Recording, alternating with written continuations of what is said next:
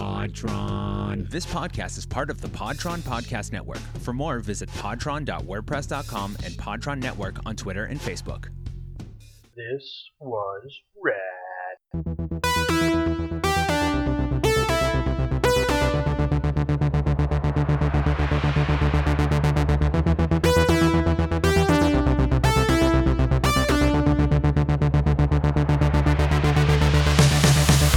I'm Paul. You don't know my artistic vision!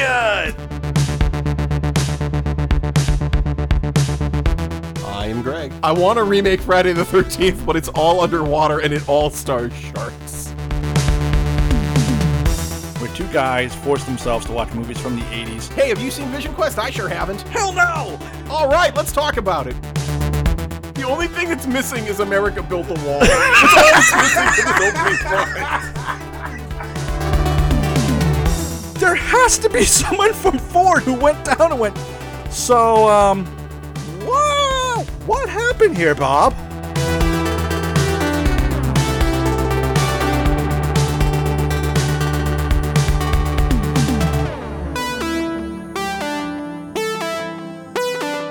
It's a movie called Red Dawn. Wink, wink. Wink, wink. I'm gonna start this again, and you're gonna edit this out. And we are back. This was Rad Podcast where two guys watch movies from the 80s, tell you if they're still rad. As always, I am Paul. I am Greg. And man, we still do this. I mean, it's It's not how often, it's just that we do it, you know? It's quality over quantity, they say. That's right. So we try to bring the ha-has, as they say. Doing our best. And this time, so first of all, you would have listened to, hopefully, Friday the 13th, Part 4. Greg and I decided that, man, the Freddy's and the Jason movies, they were just going downhill real fast. And so we're going to skip Freddy 4 this year. Maybe we'll do it next year.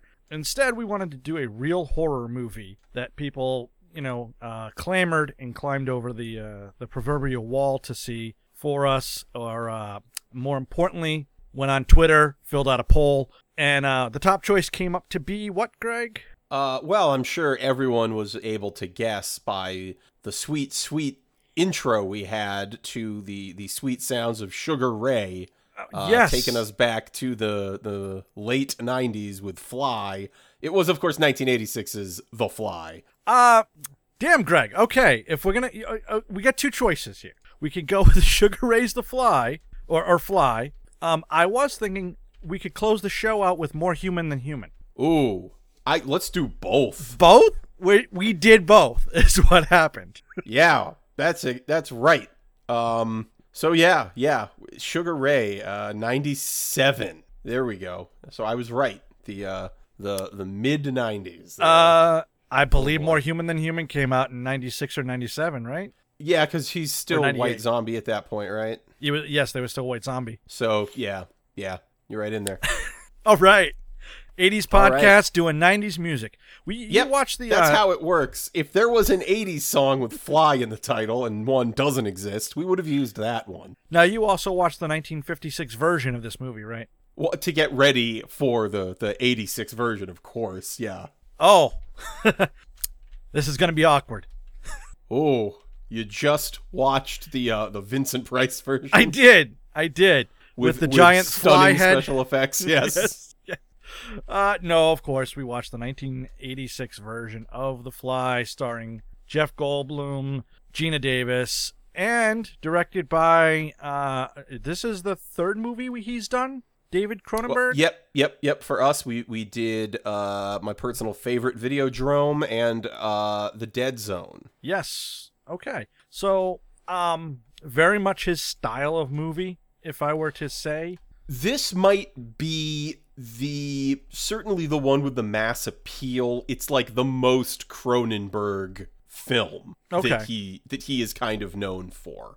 It certainly had the most sort of, Videodrome had already come out, Dead Zone had already come out, and then The Fly came out. So it's, he's made a name for himself already. Yeah, I feel like Videodrome and this movie are very much.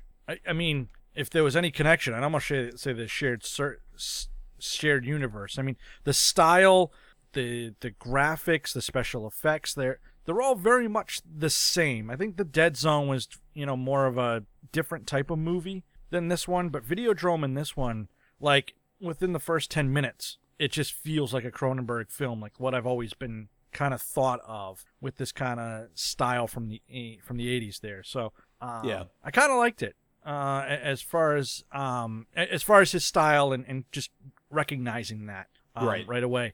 Greg, speaking of, what do you remember about The Fly? The Fly is one of the few films we've watched that I own. I went out and bought this movie years ago. Got a nice Blu-ray version of it. Videodrome, I think, and Akira are the only other films that we've covered that I actually own, that I actually went out and bought a copy of. Yeah, now Videodrome and Akira you went out and bought for the podcast. For the podcast, yes. The Fly I already owned. RoboCop I also own, the Criterion X-rated version of RoboCop. Anyway, this movie always been a real high bar, I'd say, as far as 80s horror movies go. This is great because Cronenberg, what I remember about this movie is that it's so different because you're in 86 when this came out. So you're in the middle of Jason fever, Freddy fever, Michael Myers is still around. There are all these movies and you've got The Fly, which is kind of like a real personal, scary movie, and it's gross beyond belief. So I remember, let's see, we'll just go through the highlights. We got a compound fracture for arm wrestling. We've got Jeff Goldblum's amazing makeup as things go on. We've got those iconic 2 pods yes. that have shown up in so many things after this. Those really, really, really left a mark. I remember him puking on a guy's hand and an ankle. Mm-hmm. I remember giving birth to a giant maggot. Okay, yes. That's a scene we'll be discussing. And the explosive ending. And I will always remember that he has baboons that he experiments on, and we'll talk about that later. We're definitely going to explore that because I've got a lot of questions, but what about you, Paul? Yeah, what do you remember? So this is a movie that I think I've only seen once or twice, and honestly, I'll tell you right now, it's bits and pieces, because this is a movie, again, horror, not really my thing in general, but this one was a little bit, I remember being a little bit more realistic in the horror genre as far as like what it portrays. Some of the stuff that I remember is really a lot of the early stuff. When he's first doing first transports like her stalking, and then eventually himself. I always remember his escalated virility because he does go to that bar and does the over the top mode. Right. And then as far as like some of the later stuff, I kind of phase a lot of that out. Once he kind of looks like the Elephant Man is really where I tend to tap out on that film. So a lot of it was kind of, I'd seen parts of it, but not all of it. So I didn't know it as well as you do. I definitely don't own this film. I had to rent it, like we had so many other movies. But so it'll be interesting to kind of go through and kind of get to the end here. But yeah, I know Cronenberg and the Criterion Collection and all that. I think this is another filmophile movie that you're gonna give me a lot of tidbits of knowledge on in between abortion scenes and Inside Out monkeys. So why don't we just kick it off, Greg? Get right into The Fly. And this has one of the oddest openings after the credits. After the opening credits. Forget how this opens. It's like, boom, you're at a party. We're just gonna go right in. Now I do want to just say a few things about Cronenberg general before we start out. One is that this film does not have a Criterion release, which I've always found interesting. Cronenberg's got Videodrome, Scanners, Naked Lunch, Dead Ringers, and The Brood. He's got 5 movies in there. And Cronenberg, his movies always need to have hard science in them. He doesn't like vampires. He doesn't like werewolves. He doesn't like mystic stuff. He likes stuff that is grounded. To him, that is scarier than a, Creature from the Black Lagoon. Okay. It's every movie he's ever made has had a very, and we're going to use the term loose here, grounding in reality. Sure. You mean, wait a second. You mean he doesn't have science like that movie, The Core? Where they just, where they make it up as the actors are talking? I am convinced anyone who knew science was barred from the production. I feel like that's what happened. They were like, you get out. Did you graduate high school? Get out. Get the hell out of here. Do you know what PB stands for? Yeah, that's peanut butter? That's plumum. That's lead. Out. Get out. I'm the key grip. Yeah, we know. Out. Yeah, we'll get another one. Out. File a grievance with the union. On this movie set, we don't know science. No, lasers, rock, they destroy the rock, right? Yeah, no, absolutely. That's absolutely how lasers sure work. It does. Wink, wink, nudge, nudge. Well, nuclear bomb will kickstart the core. Of course it will. Cuts into Jeff Goldblum, and he says, oh no, this is going to change the world. And I just thought, adult diapers? That would change the world. I think those already exist. I mean, but in 1986? What do I know? In 1986, those had to have been a thing. You think so? Yeah. Do you think people depended on them? That is way better than anything I was going to make joke-wise. I'm just going to let that breathe because... Golf clap? Yep. Beautiful. And then he attempts to pick up Geena Davis by talking about his cappuccino machine, which I guess it worked. I mean, he gets her there. But essentially, it must be some sort of like scientist industry party. And Jeff Goldblum tries to pick up Geena Davis and says, I have this groundbreaking, earth-shattering technology or thing that you just have to come back and see. And then he goes back and he shows her, basically that he has a teleportation machine. It can transfer matter from one pod, which look rad as hell. Oh, super rad. I have to say, it looks great. And from one pod to the next. And there's a really great character moment where Geena Davis is driving him back to his loft and he's getting like car sick. Yes. And I thought that was just a really nice little character moment where it's like, oh yeah, that's of course that's why he's obsessed with teleportation.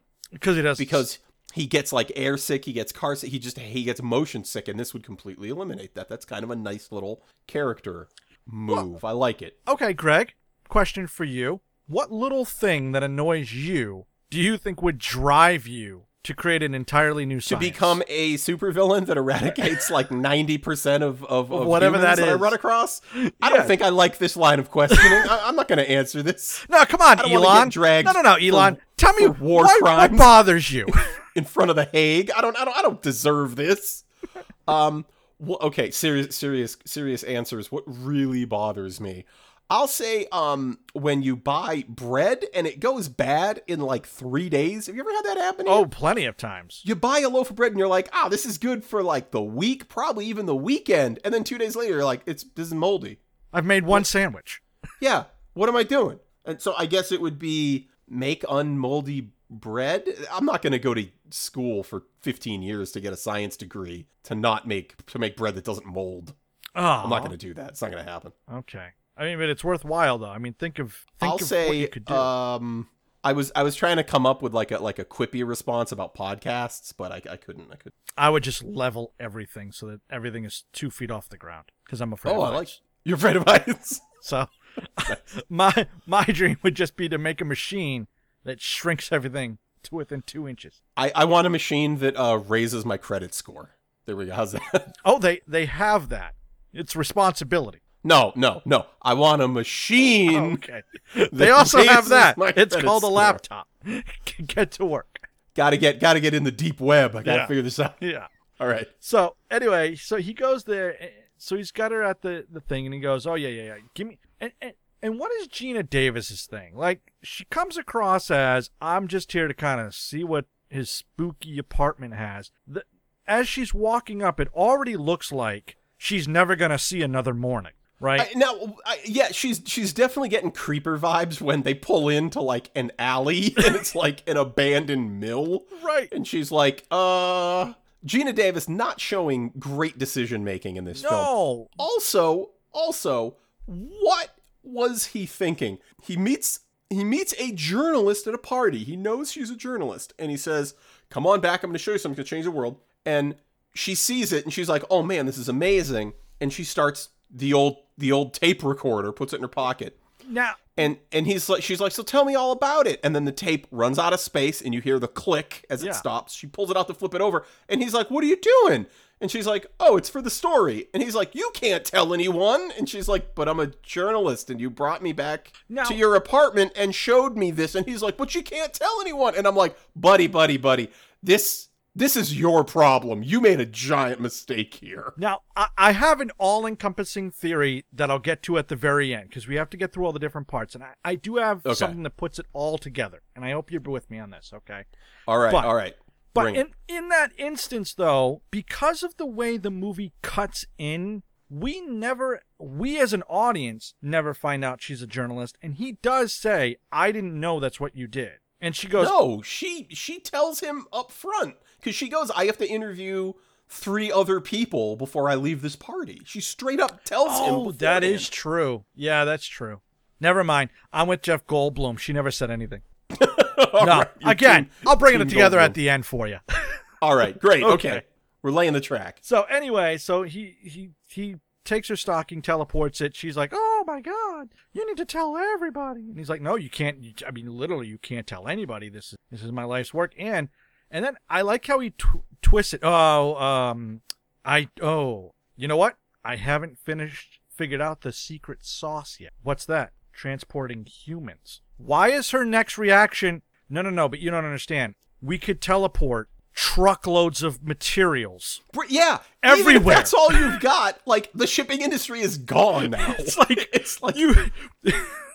We can figure out the human thing later. Let's just get. Why don't we just go ahead and get Sony Walkmans from Japan to America in a minute? Like literally, let's keep it in the 80s. Every Toys R Us can just have one of these things, and just toys will just pop out of it from headquarters. I mean, chimneys. And so, I get. I mean, wouldn't the U.S. government Wouldn't the U.S. government have just been like, "Yeah, but we can put like guns in there"? Yeah. Oh yeah. No, the guns are fine. Yeah. Okay. We'll how much are they? They're $1 billion each. Yeah, we'll take 100. Right. We'll make that profit. The guns work. Yeah. No, the guns work fine. Yeah, fine. Okay, that's fine. Yeah. We'll take 100 of them at $1 billion apiece. Yeah. It'll trickle down. It's just yeah. But I mean, you know what? She still goes to her editor, who, by the way, this guy, man, what an arc he has. What a great he's is played by the fantastic John Getz. Yes. I love his character because he is just such like a slimy like 80s corporate character. He's so good. But he has an arc to him, but that by the end... He does have a little arc. At the end, you almost feel bad for him. Almost! That's what I love about it. You gotta remember, he's still a creep. But, yeah, so she goes to him and starts telling him about this story, right? And he kind of blows it off as, "Oh, no, he's a magician, it's a trick. Right, it's gotta be something like that. Which I'm shocked that Gina Davis didn't think that. Because, like, I don't know, I feel like that's, like, what everyone would believe. They'd just be like, this is, like, a scam. You have, like, a tube in the bottom and a tube over, like, it sucks it up and brings it to the other thing. The reason why I don't think she does is because when he starts talking about how he got the funding, how he put it all together, all the design stuff, and that's what I think the editor, he doesn't get, is she kind of, like, if it was a magic trick, what's the payoff for him? Because she leaves at the end and he doesn't get anything. The payoff is he's been providing them fake receipts and he's just keeping all the money. I mean, okay. Now, what do you think of that? Paul, this is a classic con man move. Okay. So, let me think about this for a second. You're telling me. You know how you and me had a conversation and we said that our get rich quick scheme was podcasting? Yeah. Maybe it should be defrauding science. Maybe we also should come up with some way to teleport something. Teleport. And then tell nobody about it. But this is going to be one of those things where when we look at how much work it would take to actually con someone, we would give up immediately. I don't even know who to contact to get a plastic injected mold of a pod. It's unfathomable to me. Hello, Penn and Teller. Yes, I need one magic trick, please. That expensive. I'll get back to you. Think about that. If they did The Fly in 2018, he could go on that show, Penn and Teller's Fool Us. And he could win one of the FU trophies. Yep. Yeah. Yep. Damn. So close. Missed opportunity. Every time. Yeah. Yep. Oof. Anyway. So anyway, he goes ahead and Jeff Goldblum shows up and they start talking. Which I love because now the editor is like, hey, wait a minute. If this guy was scamming, he wouldn't like show up here and right. And so I love that's a cool story beat. Yeah. And so Jeff Goldblum and Geena Davis, who interestingly enough were actually dating when this movie was going on. That's really? Weird. Yeah. I didn't know that. Massachusetts' own Geena Davis. Yes. She goes with him to eat, and he says, okay, look, I know you want to get all this information out. How does this sound? You write a book, and I'll just let you come every day and figure out and like document the whole process. And then when it's finally ready, when I teleport myself, yep, you can break the whole story. You'll have unfettered access. You'll be there. You'll be the person who saw everything. You'll be ready to roll. That's right.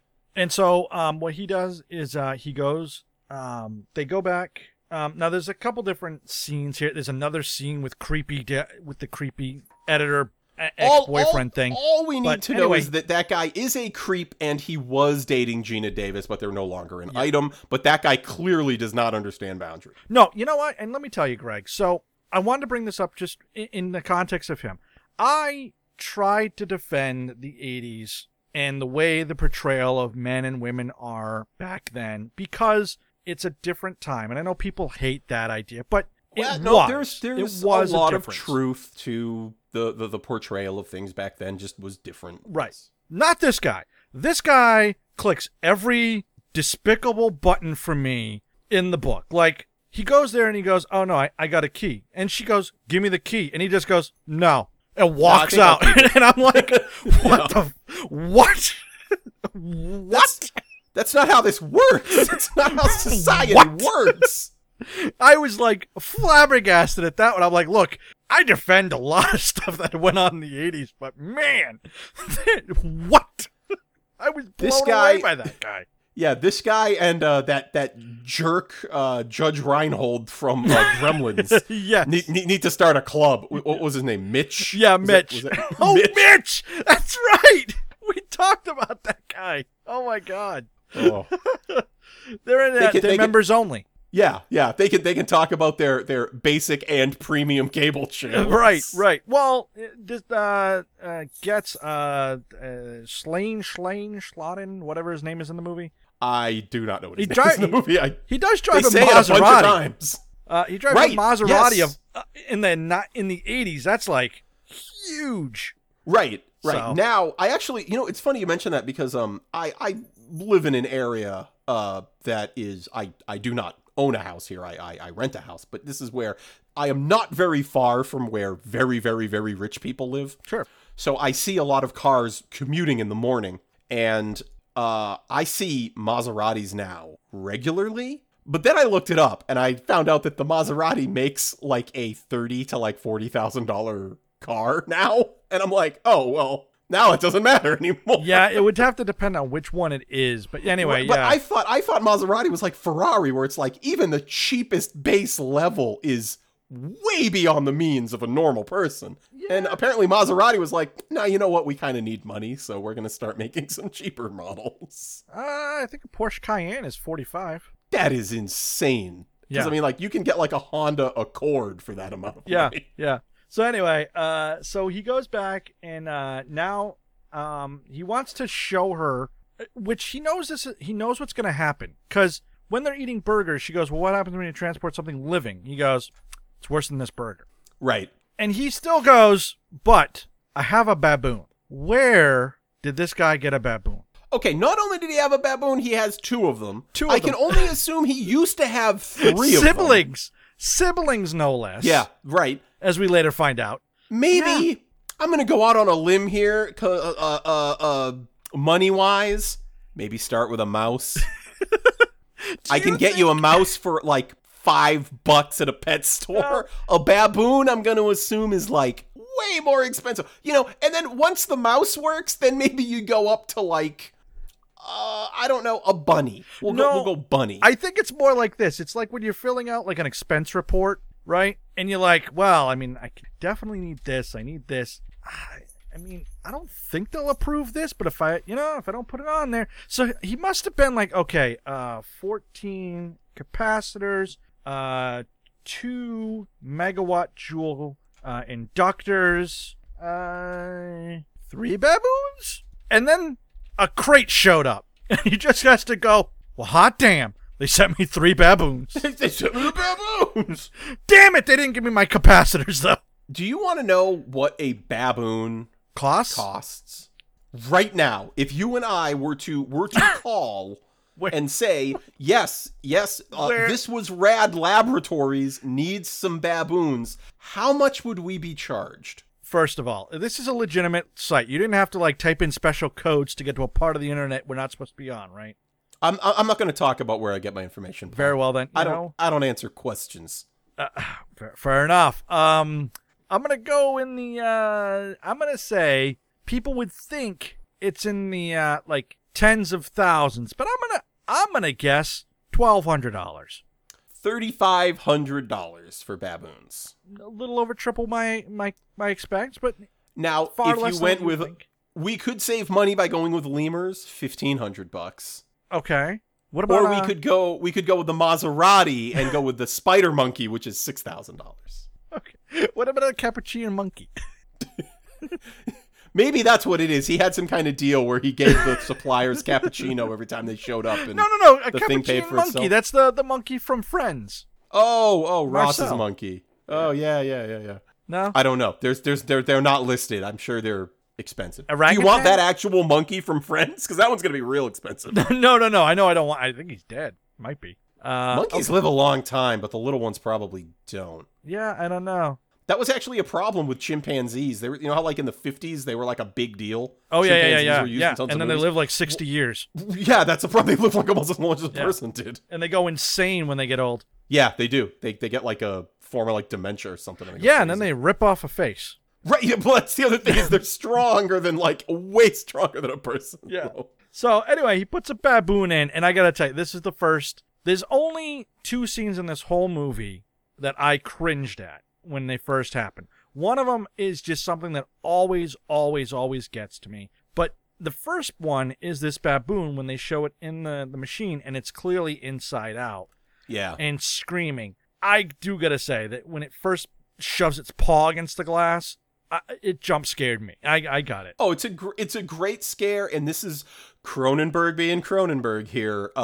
The level of grossness is to a degree I don't think anyone else rivals. No, it was really good. So the monkey, the baboon, is inside out, and then and like he did it like just to show her that it would happen because he told her ahead of time. I know. So, however, again, Seth, use a mouse. But again, don't start with the baboon. But here's why it works: because the next scene after that, they're doing they're showing mutual respect in a personal manner, expressing their love in a physical manner. As I'm so fond I'm sorry, of saying I can on never this remember podcast. exactly how you say it, but I'm glad you do. I'm glad we have a euphemism for boning. Yep. Okay. Yep. So well, you know what? From now on, why don't we just say he took her to the bone zone? We'll be real classy about it. A one-way ticket to Pound Town is what happens in this film. Like an archaeologist, he raided her tomb. Oh, there we go. That's good. Next time we do an archaeology movie, we got Indiana Jones. We got one more coming. Oh, that's right. That's right, baby. Anyway, because we're going to do the third and last Indiana Jones film when they stopped making them right out Last Crusade. They never made another one. Really sad. In the 80s, yes. Forever, they never made another one. Very well then. Ever. Okay. Under any circumstances. Oh, buddy. Okay. Anyway. Yeah. So I got to live my life the way I live my life. Because I got no excuses. So the reason I bring it up is because it's so weird. They're in bed, and she's like licking his nipple, and suddenly goes, "That's it." No, he like rolls over on a microchip. Yeah. First he does that. Well, I keep random microchips in my bed as well. Well, it was the 80s, remember? You just buy them by the handful out of a barrel. You just head on down to Radio Shack. Everyone had so many microchips. Is that one of those exchangeable microchips from Real Genius that, just everybody has? Yep, it's one of the ones from Toy Soldiers. Yep, that the color does not matter. They're all the same. It just get them out of a barrel. It does not matter. So he figures out. I'm sorry. I do picture in the 80s just buckets of parts at a like a Radio Shack. Shack, yeah. Like when you used to go to the mall and you go to that candy stand, they just had the scoop. The scoop and the barrels. And you paid by the pound. Yep. Oh my gosh, that's so good. Didn't we have a whole bit about being dumb kids and getting the grab bag and being really angry when you figured out that the grab bag was all the crap no one wanted? Yes, we did. Anyway, so he figures out that, it's the computer that's doing all the work can't understand the skin. It doesn't know what it's doing, and it's giving it its interpretation of what skin is. It doesn't quite know what it is. And he does a test with steak. Yes. Now, he says at one point, because he takes the steak and he teleports it. What's interesting is the steak looks like steak apparently when it comes out. It's not inside out or put together, which is... He also teleported it with a plate, and it didn't try to jam the plate and the steak together. Right, exactly. And that would have been a cool foreshadowing moment. Yes, well, you know what? But they didn't do it. Cronenberg, real science. You missed one, buddy. Yeah. But what do you know, Cronenberg? But at one point, a $1 billion director at this point. So he has Gina Davis taste it, and she goes, "Oh yeah, it tastes synthetic." And then he goes, that's when he has his revelation that it's trying to create the meat or that molecular structure, and it doesn't know why. But he does say, it doesn't understand the poetry of the steak. To which I was inspired, Greg, to write a poem. Is there a haiku coming? It's not a haiku, but it's a work in progress. I just want to test I love it out on you. Lay it on me. Let's put in some sound effects of some beatniks snapping as you make your way to this microphone at our poetry at the This Was Rad first annual poetry slam. Yep. Put in a sick bass line, nice walking bass line. Yeah. Here we go. Okay. Everybody, let's give it up. Oh, what's your poetry name, Paul? It's gonna be Black H. Ooh, nice. I love it. Here's, ladies and gentlemen, give it up for Black H. Oh, Salisbury, ground beef of cow, sirloin, marbled, flesh of wow. I long for Kobe, succulent New York strip, grade A delicious, prime rib upon my lip. Thank you. I think, and that's a work in progress, you said. That's a work in progress. It's just a taste, as they say. All I can say is, when they look back at the greats, they will remember this day. When they said, well, yes, of course, you can look to Keats. You can look to Homer. You can even look to Walt Whitman if that's who you're into. But Harvey, Black H. When Black H came on the scene, he threw the rules in a garbage can and wrote new ones, and my God, are we glad that happened. Oh my gosh. I had to pause the movie to write that, but the poetry of the steak, I'm like, wow, I can't let that one go. When the inspiration hits you, when the muse comes upon you, what do you tell the muse to come back in an hour? No. You gotta get on top of that. Yeah. You pull your car over and you write it down. It doesn't matter if you're on the freeway. So now we kind of see a whole bunch of like pseudoscience-y experiment writing stuff. He's trying to figure it out. We get a montage. Yeah, he's at the computer. A whole bunch he's of different doing stuff over and over again. But eventually he has baboon number 3. We've agreed he's had 3 baboons. This is at least. At least. That is true. At least. This may be like a 4th set of baboons. But he does put the baboon in, and the baboon makes it through okay. No problems. No problems. And it's a breakthrough. And it's just amazing, and they're just, again, just over the moon.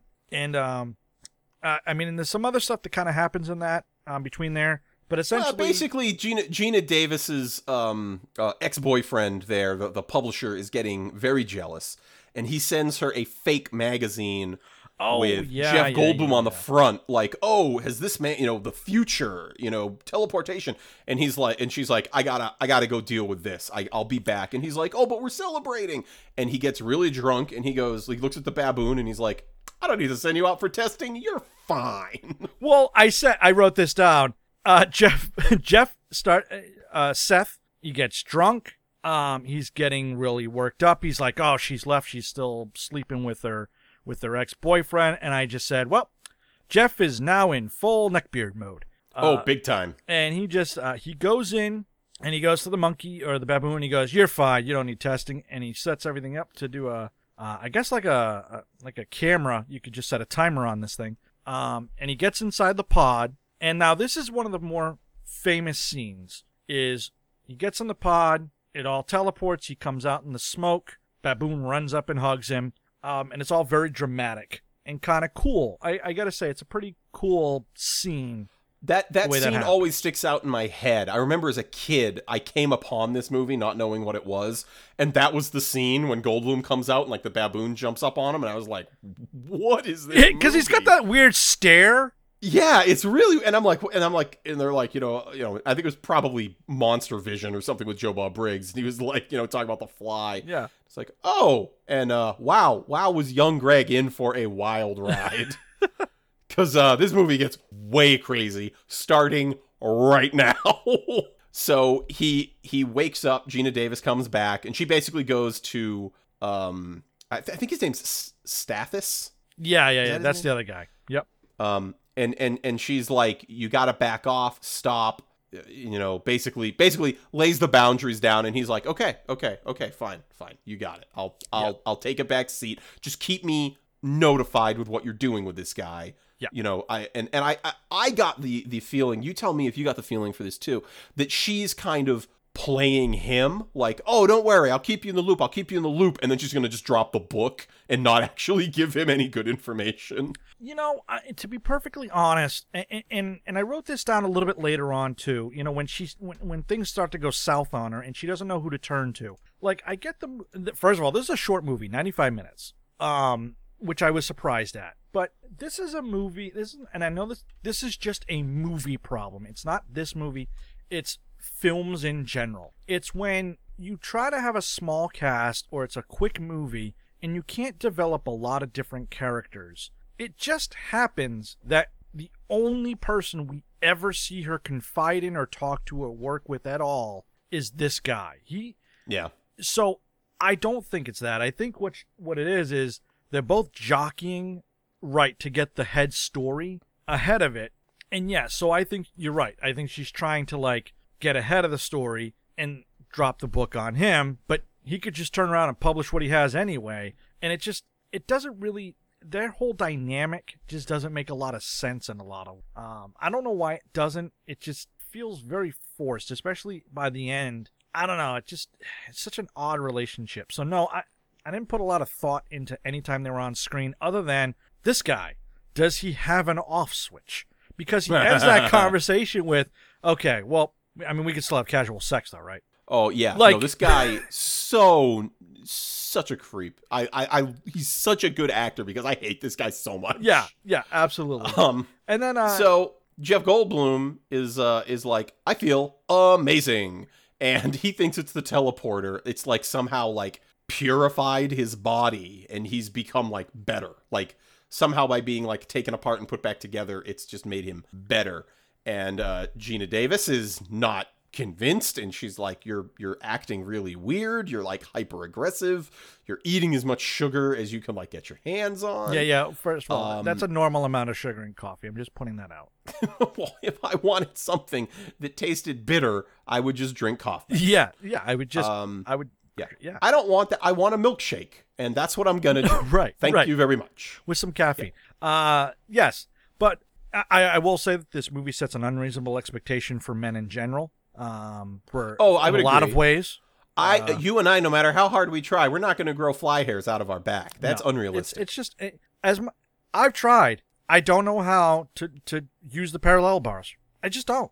Now, hold on a second here, because I would have been fine with that scene where he comes out and he starts doing all this gymnast stuff and he's like super strong with a chair, because everyone has a chair. But you're telling me conveniently there's like one half of the parallel bars in where he hangs out that is free of anything and can support his weight and the momentum he's building up. That's a bit much for me. You know what it is that not building... since Gymkata have I seen such an egregious use of convenient gymnastics equipment. I'm sorry, Gregory. I'm going to have to correct you. We're going to go back a long ways. I'm going to guess that the architect of this building is the same one who built the barn in Footloose. Oh! And so his design aesthetic is to put in gymnastics bars. Oh, okay. For the eventuality that someone will want to do gymnastics. And it must be the same guy who built the town in Gymkata, where there's a lot of anti-American sentiment, and also the town of crazies. So okay. You know what? Case closed. You got it. You cracked the case wide open, and you closed it right down. I love it. So, so he goes and he's got all of this stamina, and he's just wearing her out. But then he starts getting super aggressive, and then finally, he goes completely bonkers and snaps at her. And because he says you need to get teleported too, and she's like, nope, not happening. And he's like, they get into an argument about it, and he's like, fine, I'll go find someone who will. Yep. Get teleported. And so his plan is to leave with no shirt on, but a jacket. There is way far too much naked Goldblum in this film. Or is there just the right amount? Nope. I'm going You're saying too much. Too much. Okay. Yeah. At one point, I see Bloom cheeks, and I was not happy. There is a ton of male nudity in this movie, which I gotta say, like, I guess it's about time. I mean, because I guess in the 80s, like there were female nuded scenes were like all over. No, don't get me wrong. Hold on, I'm not saying that there shouldn't be any. I just feel like there's a lot. Yeah, I get you. There's a lot. Even if this was a female, I feel like it's just too much. You're saying that much like everything else in the film, it's just a little gratuitous. Yeah. Much like the film itself. Fair enough. So he challenges two guys to an arm wrestling match, and he says, "Hey, if I beat you, I'll give you $100. But if I win, I get to take the lady here home with me." And so, of course, he gets into arm wrestling. And I love her line, "I'm not a hooker," and then she leaves with him anyway. Right. Ladies, have a moral compass and stick to it. Yeah. And so he's arm wrestling the dude. He breaks the guy's arm, get the compound fracture with the bone out, and brings her back to the warehouse. And I'm going to assume they just had a wild night, because they're going from place to place to place. They get to his place in the morning. It's already daytime. Yeah. I mean, at one point he shows her that he can go through the teleporter. That's his trick. That's his shtick. To get the ladies revving, as you might say. Well, I mean, what woman isn't really, really excited about your teleportation? Oh, hold on. I'm gonna get to that at the end. Anyway, and then that's when he starts saying, "Come on, you're gonna go into the teleporter too," and that's when Gina Davis shows up again. Classic line: "Be afraid, be very afraid." That's oft repeated, not oft known where it comes from.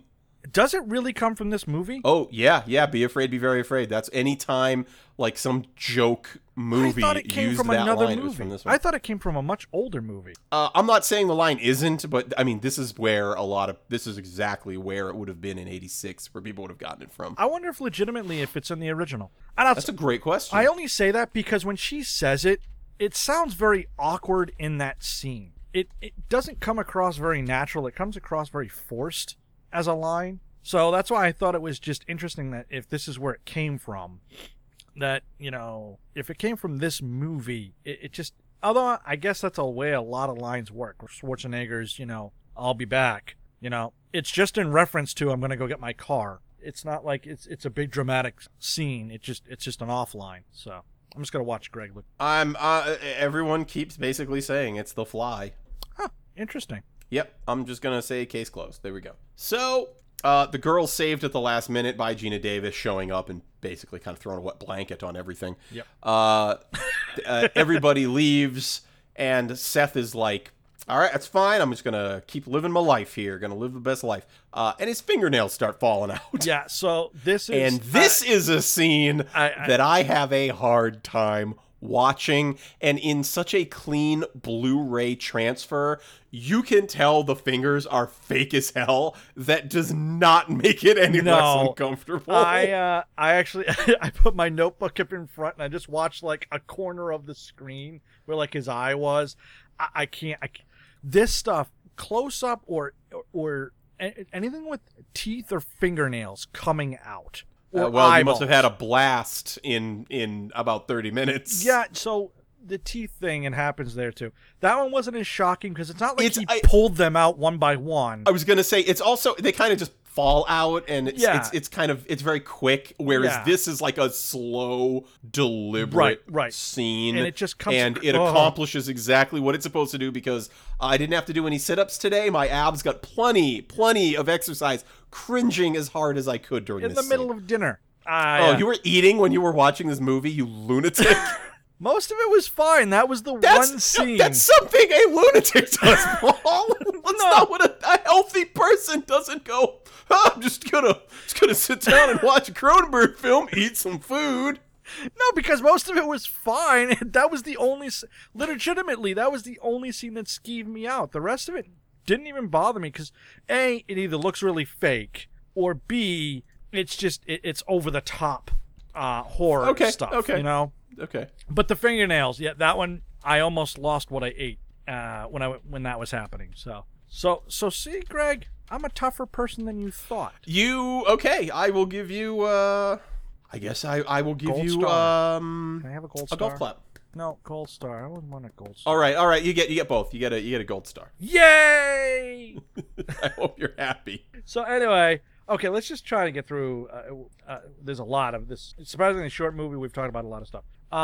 She goes to, so Ronnie, Gina Davis goes back to the creepy guy. Again, this is where I was like, this is your confidant. This is the only person you can confide in, that your life has gone to hell and this guy is falling apart in front of your eyes. But anyway, and so there's a bunch of scenes kind of where it keeps going back between Ronnie, the creep guy, and Seth, and you just kind of keep seeing him transition into whatever modification the DNA that's been spliced together is doing. There's a reveal where the computer, he goes through kind of the computer logs, and this is also in that era where people were like, oh, we'll be able to like ask computers questions and they'll give us answers. Yeah. Which is kind of dumb, and I don't really want to go into it. No. It's very Alien-esque where they're asking the ship questions and they're giving answers. It was very 80s computer. Yep, very much I mean, so. At one point, I even wrote, I forget where it was, but at one point they talk about something like that's happening right now, and you're almost like, well, that didn't happen, so I guess we're good with that. So it's a movie that it tries to kind of seem like it's ahead of its time. Yeah. But the computer graphics and all that, like how it puts the fly, I mean, the computer wouldn't do that. It's stupid. Yeah, it's crazy. But basically, he gets confirmation that the computer, again, as we've already explained, isn't smart enough to think on its own. Yep. When it saw two bodies and it only thought there was one, it just combined them and then put them in the other one. Right. Because it didn't know that there could be two gene sequences at once. Correct. So it kind of did its best and was like, oh, we'll just kind of put them together. So as he continues and loses more body parts, they say 4 weeks. So what happens is after he figures out the fly splicing thing, it like fades, and fades in movies almost always denote time has passed. Yeah. And the phone rings, Gina Davis picks it up, and it's Seth, and he's saying, it's been 4 weeks, I didn't want you to see me, but now I really want you to see me. Please come by. I need someone to talk to. I don't know what's happening. And we see that he is just like, he's walking with like 2 canes. He's horribly disfigured at this point. Yeah. And he is, he's losing himself. Like he discovered that he can't eat regular food anymore. He has to eat like a fly eats, where it like vomits on its food and lets it dissolve, and then he like slurps it up. Now, question for you. Yes. Where does the food come from? Yeah, he must be getting it delivered, right? Yeah, he must, because at first you're almost like, oh, well, I mean, even if he has to wear gloves, he can at least go to the store. But, like, he always has junk food, and it keeps piling up. Like, is he paying a neighborhood kid just to, like, drop by? I mean, and he's in a warehouse. It's not like he has neighbors. I assume he has to have somebody delivering the food for him. He's just using the last of that corporate card money until it just gets cut off. Is this like, he's just like, is this like Michelangelo waiting for the pizza? Just, the guys get the grocery bags. That's exactly right. 2.22 and a third. 22 third. Leave it on the doorstep. No, but what about my tip? Yeah, you don't get a tip when you're late. So it's also at this point, everything's like his ear falls off, everything's falling apart with this guy.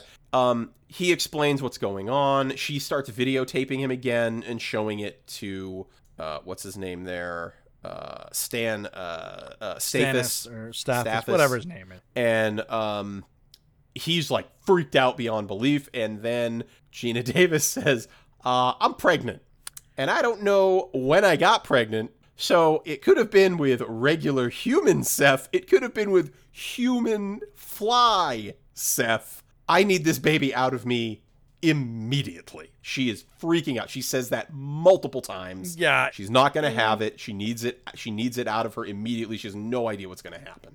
And so the first time we go through this, we eventually find out it's a dream sequence, but they rush her in. David Cronenberg as the doctor, obstetrician. Right? Yep. And what was really funny to me was, again, this is your confidant. The guy who I think at any point probably comes in and watches you sleep is the guy that you've gone to for help on this. And they go and the scene is very weird and oddly shot, and it's like, and then all of a sudden you see that she's given birth to a giant maggot, which the size of that thing, how would you not know? It's bigger than I feel like somebody would have noticed it on an ultrasound. They would have been like, right. Huh, that's kind of weird. But anyway, that's why it works in the dream sequence. It doesn't make any sense. And by the way, can I just say, my favorite part of it is Cronenberg, he gets on top of her and he goes, no, you can push. And he starts shoving her stomach down. Like, yes. This isn't a ketchup dispenser. Don't do that. Down. Yeah. Well, just take 5 seconds. What do you got, a golf game you're trying to get to? Just take it back a notch. Right. And this thing is like 4 feet long. Like, he has to have seen some of it by now, but he's like, no, push, you can do it. And he's very casual. No, you can do it, just push. I was like, what is wrong? What is this scene about? And then when she wakes up and it's a dream, you're almost like, what the hell was that? It's really great because we kind of feel kind of similar to how Geena Davis must feel, where she's waking up and be like, what is happening? Yeah, that's true. That dream was out of here, man. Wow. Stress. It's a hell of a drug. So anyway, she's like, it needs to get out. I can't do this anymore. And so she goes back and she tries to tell Seth. She tries to tell him, I'm pregnant. I'm not going to keep it because I don't want it to be like you. I don't know what's going to happen.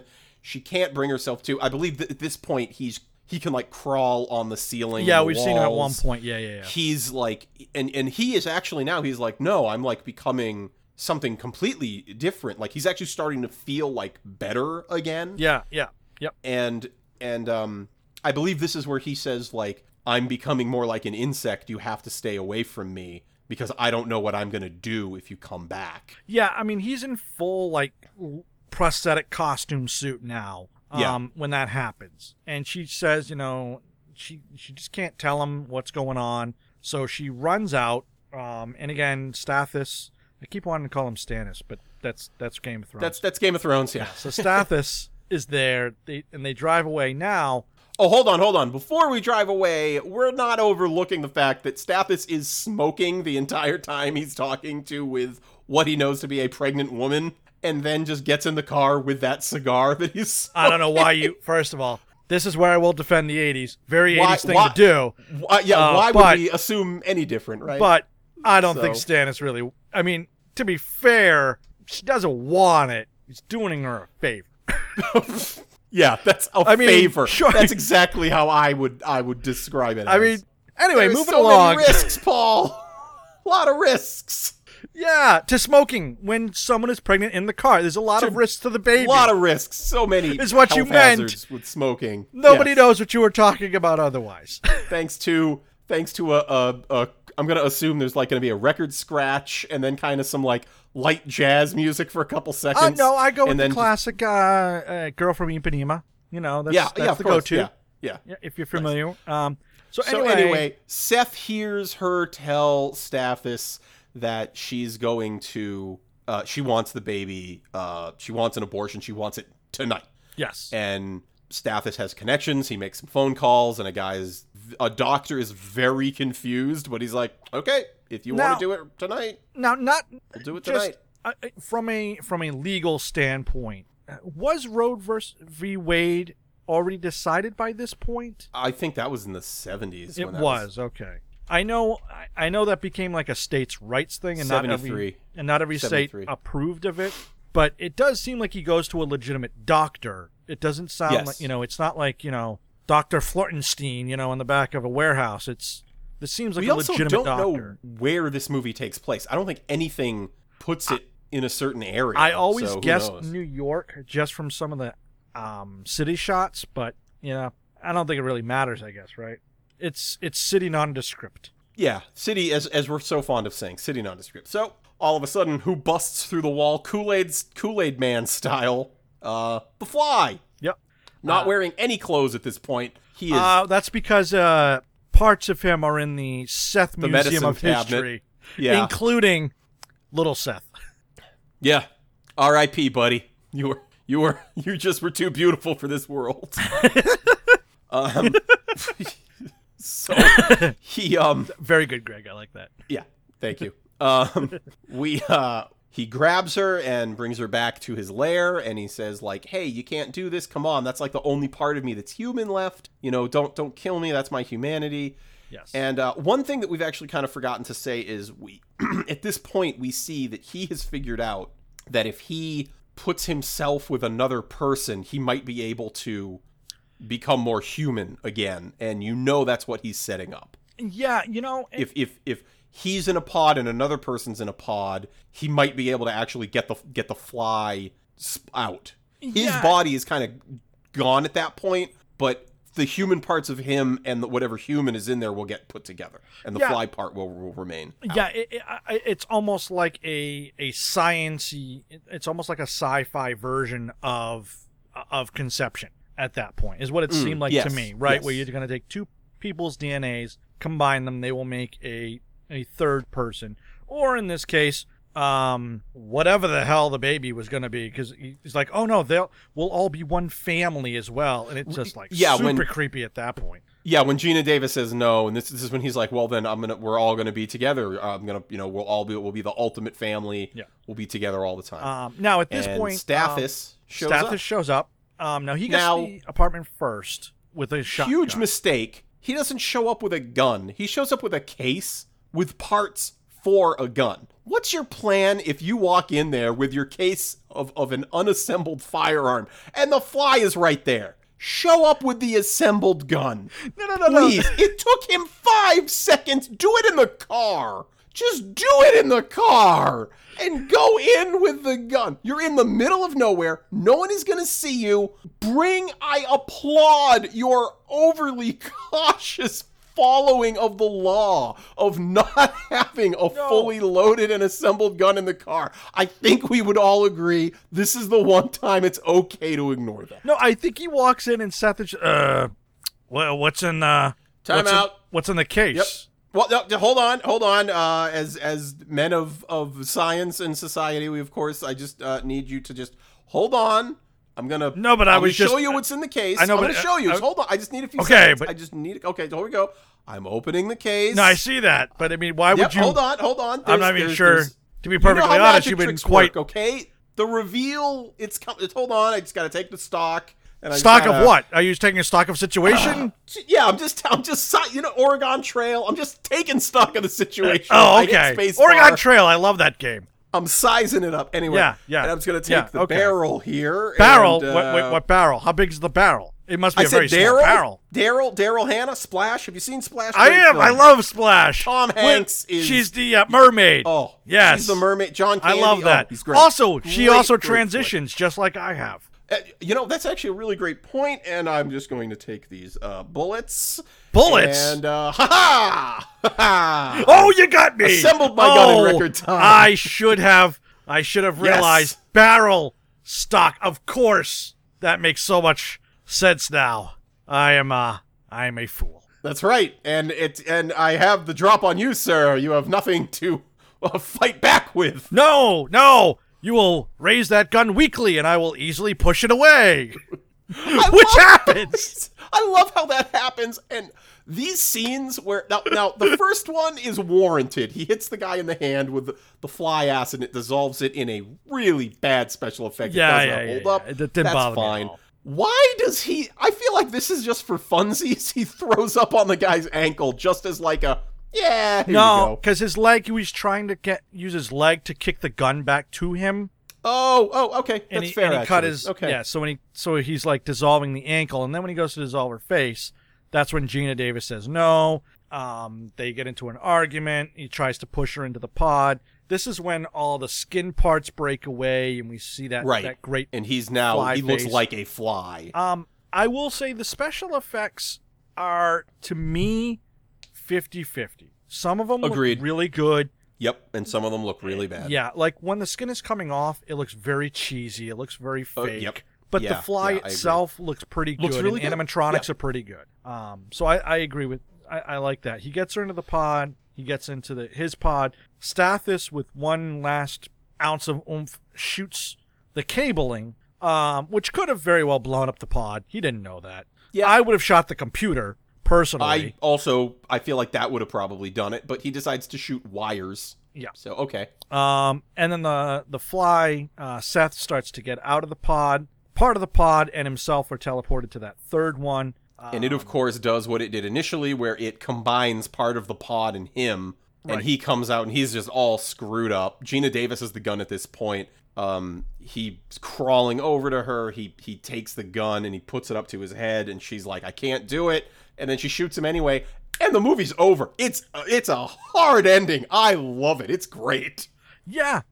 I mean, I don't know. It's such an odd ending that there's just no more resolution beyond. Although they showed, Geena Davis is broken up and all that, but then again, it kind of ended the same way it started. Like it began. Yeah, it just cuts in and out of a scene. A literal slice of life. Yeah, the slice is over. Yeah. So that's the end of this one. Normally we do some fun things like body count. The body count in this movie is one baboon that we see. That's it. No one else dies in this movie. Seth. Well, he's a fly at that point. I mean, I guess you can count that fine. But well, yes, other than those two. Yeah. That's it. Yep. There was no usually I try to beat the tagline. What is the tagline? Be afraid, be very afraid. That was one of the taglines. Something went wrong in the lab today. Very wrong is another one. Okay. Help me, please help me. That's a weird one. Half man, half insect, total terror. That's not bad. Sure. And a very long one where I never get these when they have really long taglines. There's a limit even to the imagination where our greatest creations meet our deepest fears. Dr. Seth Brundle is about to go beyond that limit, and he's bringing you for the ride. That's way too long. Yeah, that's way too long. I don't know if I could beat any of those taglines. They're pretty good. Don't add us with a pretty fly for a white guy. That meme is so old. We don't need to hear. Jeff Goldblum literally tweeted that out like 2 days ago. Did he? Yeah, he did. Which I took as a vote for the fly, by the way. Okay, no, that makes sense. So there we go. I don't know. Yeah, I don't have a tagline. Usually I try and find like the science, like could something actually happen or something like that. All of it's pretty hokey to begin with. No, I think we did it. We get a long one anyway. How about something about if you only see one movie with Jeff Goldblum's naked ass this year, ... Mm-hmm. The Fly. Okay. Yeah, no, as my manager, you're telling me workshop it. You got nothing. Nah, it's just not enough naked Goldblum in your life. Go and watch. Oh no, I'm just saying if you only see one movie, with naked Jeff Goldblum, make it be The Fly. Yeah, no, I'm trying to think of trying to make a pun with house and fly, and it's not. Are you looking for a good scare? Teleport yourself to the theater this weekend. Ooh, I like that. That's good. Yeah. That's good. Don't be a baboon and miss this movie. You're actually coming up with halfway decent ones. I'm not trying. Damn it. Way better. All right, so I got another that steak brings poem. us to we're going to cut all of this out because this poem. went absolutely nowhere. Please cut this out. This is terrible. No, this is the stuff that draws them in, Greg. Yeah, this is what everyone wants. Paul, was this film still rad? Is this film still rad? Screw it up every time. I'm so torn on this. It's like it was creepy and it was kooky and it's an interesting film. I mean, I guess if I had to give it a score, I'd say yeah, it's a rad. I mean, I don't know what it is halfway through the movie I didn't really care about the movie for some reason, and then by the time you kind of get to the very end part when he kind of turns into the Fly, it just, I don't know, like the whole idea of DNA resequencing causing genetic mutations, it's just, that's just not how DNA works. And I know that's stupid to say in a horror movie. Here's the truth, but the reality is our DNA is full of junk it never uses. Correct. Tons of it. I mean, what is it? I guess we have like, what's the old adage? Like we have more in common with a grapefruit than a monkey or something like that. It's there's something weird like that. It's some fruit. fruit. There's all sorts of stuff that we just don't. It's just, as far as we can tell, it's just noise. Yeah. That we don't know. I mean, as far as like an entertaining movie, yeah, I guess it is, and the special effects for the most part hold up. I don't think it says anything about society or anything like that. It's a goofy, okay sci-fi movie, but I'll call it rad because it wasn't bad.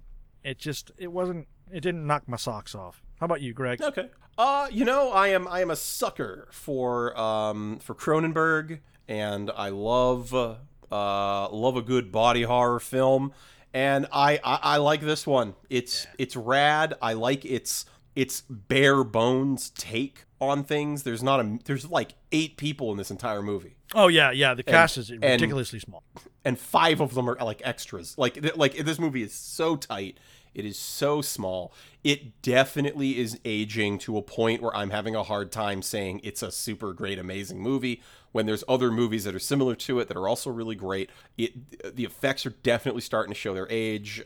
There's definitely some weird choices in this movie, but yes, I definitely give this a rad. Definitely a great horror film if you've never seen it. And definitely, I mean, it's still got some of the body horror in it is still really, really effective.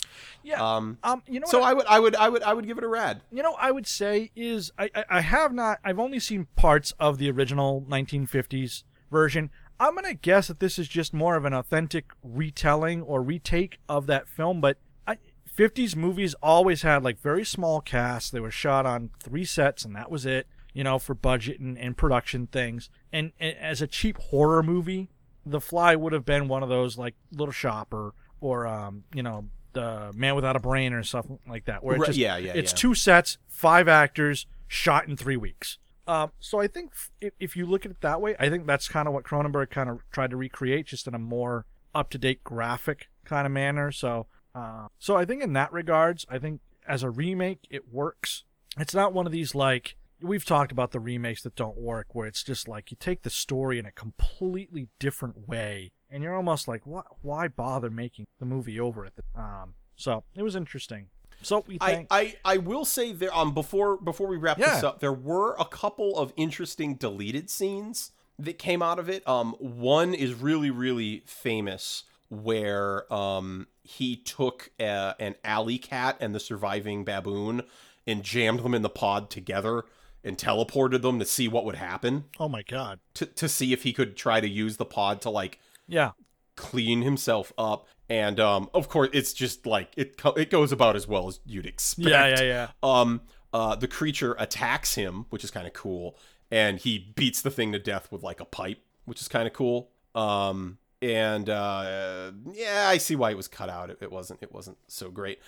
There's also like a super weird scene that was an epilogue, and it shows Veronica, and she's in bed with Stathis, and they've married, and she awakens from a nightmare where she gave birth to the kid. Yep. And Stathis like reassures her like, no, it's fine.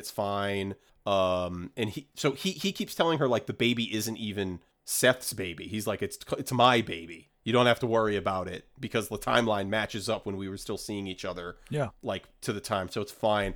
And then she goes back to sleep, and the baby is like this weird like butterfly baby that like comes out of a cocoon and like flies away. Yeah, it's really bad. They did the absolute right thing by cutting it. It's really not good. Yeah.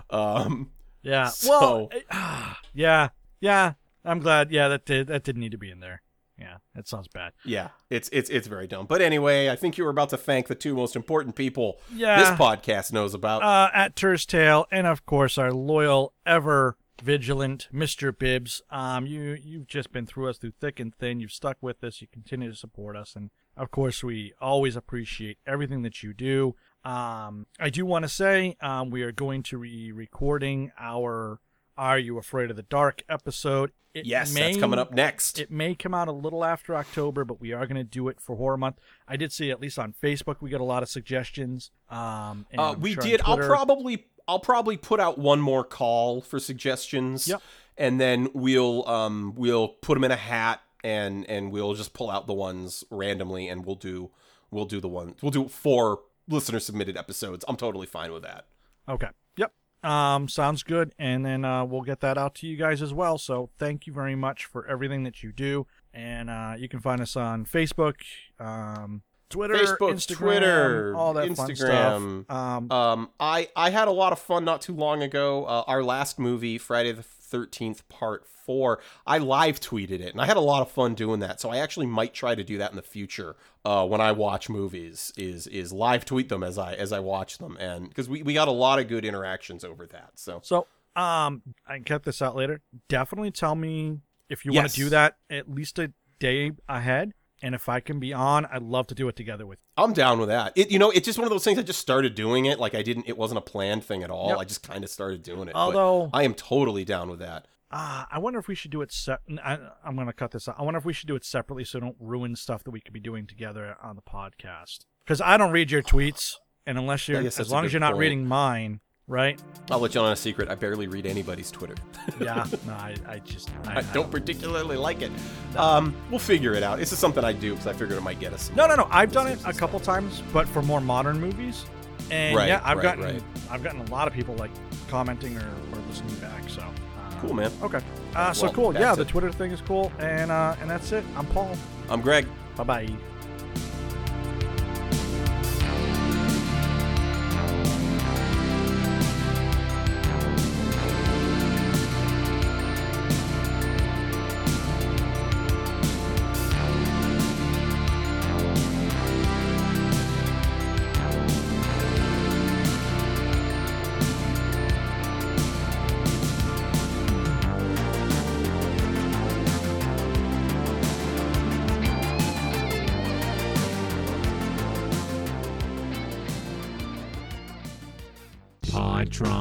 This has been a Podtron Network production. For more of this show and others like it, find Podtron on Twitter at Podtron Network and search Podtron Network on Facebook.